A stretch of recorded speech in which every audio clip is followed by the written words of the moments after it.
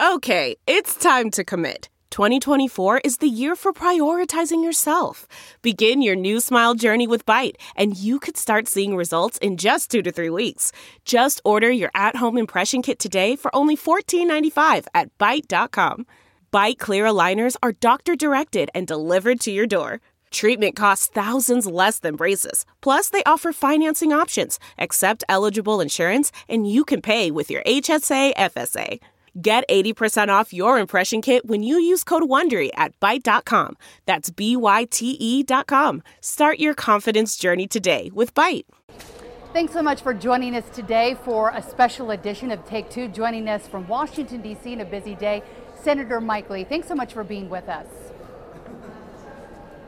Thank you, Heidi. Good to be with you. Senator, I feel like there is a long list of questions that people have as they're watching what's happening in Washington right now. And one of the first ones that people are looking at is the debt ceiling and where we're headed with that. There's a lot of questions. I think people are taking sides, but where are we right now? The debt ceiling is a big issue. The debt keeps going up. The ceiling, a lot of people say, has to go up. Where do you stand on that? The House is going to be doing a lot of the negotiations early on here, but do we need to raise the debt ceiling? Well, yeah, we've got to raise the debt ceiling because it's coming. It's coming at us. The question isn't really about whether to raise it. It's about what conditions to attach to it. Now, President Biden has astoundingly made the claim that he insists that it be raised without any conditions at all. This doesn't reflect modern realities. The fact that we're now approaching $32 trillion in debt, the fact that we've seen baseline federal spending go from a little over $4 trillion a year as recently as 2019 to an average of about $6 trillion a year right now. These things aren't sustainable, and so we need a path going forward to get back to spending at or below 2019 levels. And so there's going to be a lot of discussion about that between now and late spring or early summer when this decision comes to a point where we'll be voting on something, perhaps in May or in June. In your mind, what would be a realistic condition or two that would get us headed in the right direction? So we raise the debt ceiling, but what would need to be attached to that so we could move to a direction where we don't have to keep raising the debt ceiling? Yeah, I'll tell you what Senate Republicans believe. We've adopted as a position as a Senate Republican conference that anytime we're asked to raise the debt ceiling, that debt ceiling increase ought to be accompanied by spending cuts equal to or greater than the value of the debt limit increase, or alternatively, structural spending reforms, procedural changes that will change the way we spend in the future. I think either one of those or some combination of the two might be what the doctor ordered here right now. But as you alluded to, the House of Representatives is going to be in the principal driver's seat here. They'll be moving first, and I'm meeting over the next few days and weeks with some of my counterparts in the House of Representatives to find out what they're thinking about over there. When you talk about structural changes, I know that your colleague, Senator Romney, has a Trust Act that he looks at that could possibly make some changes in some of the biggest barrels of spending we have, and Social Security among them, of things that may not be solvent if we look down the road 10, even 15 years. Do you see the Trust Act as being possibly part of the solution? You know, I doubt the Trust Act is ready to go for this one. I doubt that that one could be used in connection with this. I don't know how far along he is on that or how many supporters he's got. It's certainly something I'd be happy to look at. But right now, we need something to deal with a plan for domestic discretionary spending, that part of the federal spending that is not mandatory. And I think that's what we're going to be anticipating with this round of debt ceiling discussions. Do you think that the Senate and the House can get to a point where we can back off some of that spending? We keep seeing these massive spending bills. Oftentimes, Utah voters know that you'll be a no vote on that, but just your no vote doesn't change it. It certainly sets the principle that what they're doing is not headed in the right direction.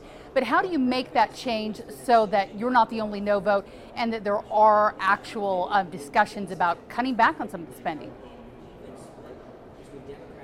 Well, first of all, never the only no vote on these things. There are a growing number of senators and representatives who are seeing the devastating consequences of this and are seeing, among other things, that the average Utah family is now having to shell out an additional $1,000 a month every single month on their basic monthly expenses relative to just 2 years ago, the day Joe Biden took office.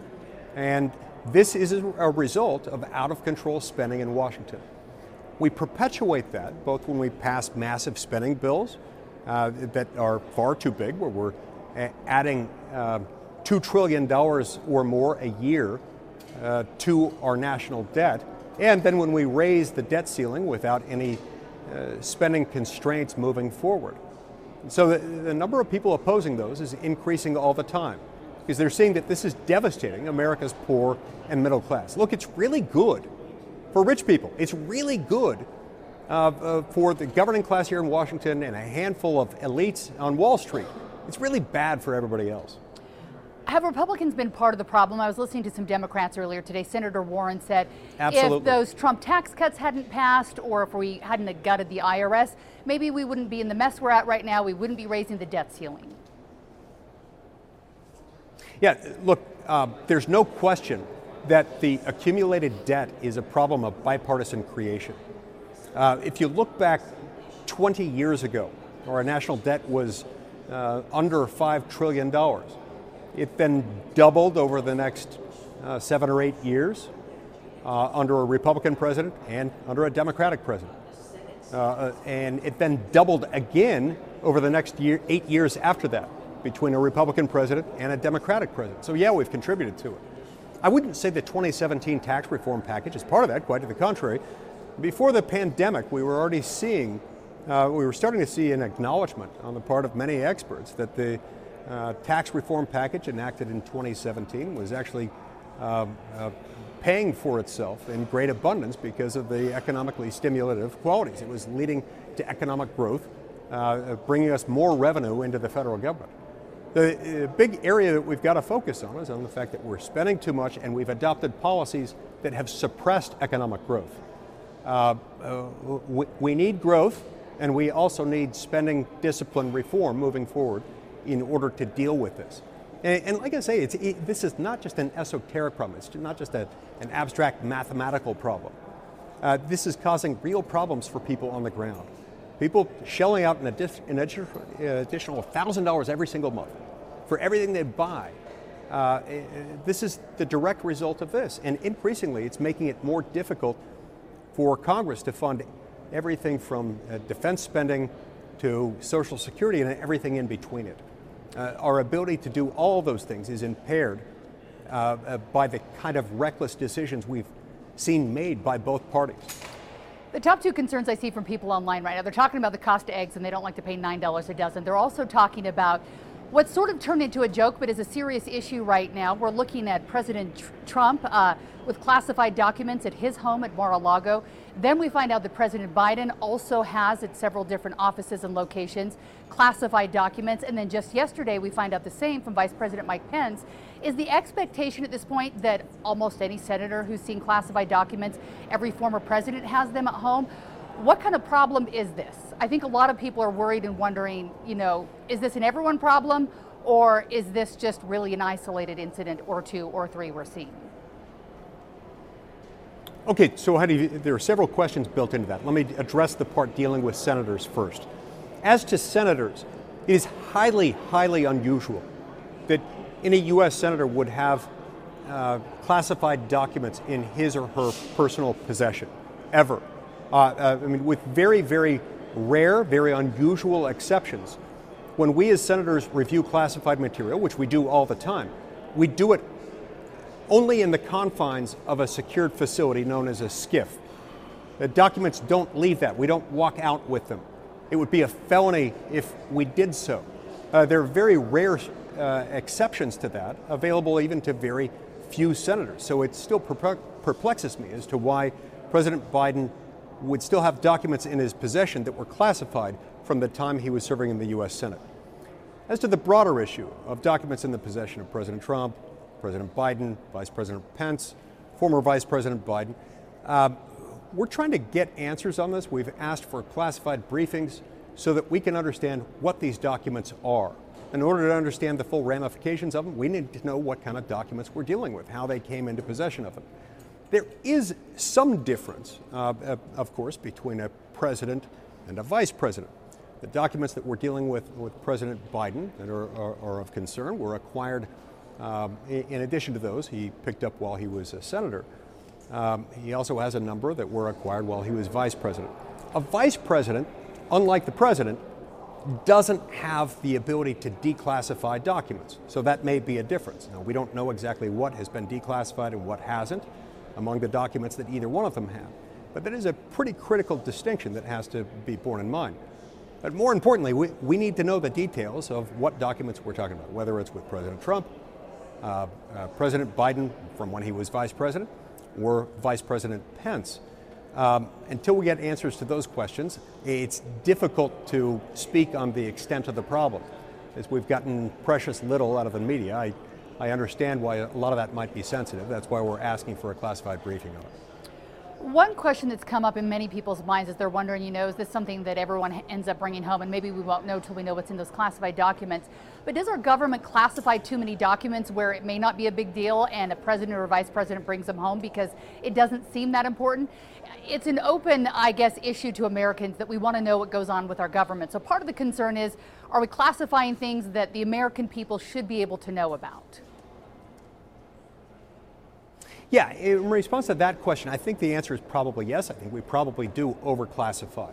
It's a complicated problem, but I think that's accurate to say we probably overclassify. That still doesn't explain why someone would walk home with a document that, whether it was classified in the first instance correctly or not, if it is still classified, unless you're talking about the President of the United States at the time having declassified it. It usually doesn't give you the ability to just walk away with it. Now, a President of the United States at the time he's president, in addition to having the declassification authority, also has permission in many circumstances to possess classified documents off-site, meaning not at the White House. And arrangements are often made, typically have been made for presidents to maintain those documents off-site. The question becomes of what happens to them after. That's a fairly complicated process. But there again, we need more details to know what the ramifications are for either President Trump or President Biden or former Vice President Pence. And do you believe we'll be getting those answers with the investigations going on currently? Eventually, yes. I am a little frustrated that we haven't gotten more answers to that, but yeah, eventually that'll come out. And I think there is some danger in jumping to a lot of conclusions as to any of them before we know the circumstances under which those documents came into their possession and what those documents were and what the risks were, why it is that it ought to be concerning to the American people. There is a huge range of in terms of the severity, the urgency of keeping something under wraps and keeping something protected. We still know very little about what these documents were. All right, hopefully we'll get some answers there. I want to switch gears now and I can't spit that out, and talk a little bit about Lieutenant Ridge Alconis. I know you've been working on his case. He's in a Japanese prison right now. What are the last conversations you've had, and is there any headway being made right now on his wife and his children's behalf? Yeah, so in the last few days, I've had follow-up conversations with the U.S. Ambassador to Japan, Ambassador Rahm Emanuel. Ambassador Emanuel and I have been working on this together closely for many, many months. And he helped me as I went over to Japan a few months ago to visit Lieutenant Alconis in prison and to try to negotiate his release. There have been ongoing conversations, including conversations between President Biden and Japanese Prime Minister Kishida during his recent visit to the United States. There are ongoing efforts to secure his return to the United States, perhaps as part of a prisoner transfer agreement. I remain hopeful and optimistic that we're going to get there, and we're going to get there within the next month or two. I've said for quite some time that he needs to be home. He needs to be on U.S. soil, even if that means in U.S. custody or in the custody of the U.S. military no later than the end of February. This has gone on long enough. Look, this is a man who is serving his country, the United States of America, as a celebrated, revered naval officer, one of the best and brightest in his field. He was with his family in Japan while on assignment from the U.S. Navy, driving with his family down from Mount Fuji when he experienced a medical emergency. That medical emergency caused him to lose consciousness. He was not on notice that he had such a medical condition. He had no reason to believe that he would lose consciousness, but he went unconscious. Tragically, he was involved in an accident that resulted in the awful death of 2 Japanese citizens. The family has paid out over $1.6 million in restitution to the victims' families.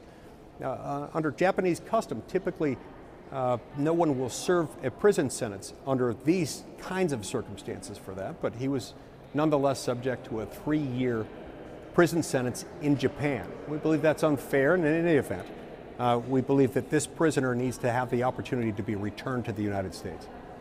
Before we run out of time, Senator, what are your congressional goals or priorities as we head into the rest of this year? We know we're dealing with the debt ceiling and investigations going on in the House, but what are you working on specifically in the Senate that people can be watching for this year? Okay, so first and foremost, we do need to rein in federal spending. We've already talked about that. We also need to rein in federal regulations. The fact that most of our laws, measured by word length, weight, economic impact, are arguably written by unelected, unaccountable bureaucrats. We're working on legislative reforms to rein in the extent of the federal regulatory system in its ability to make new laws. Those need to be passed by Congress.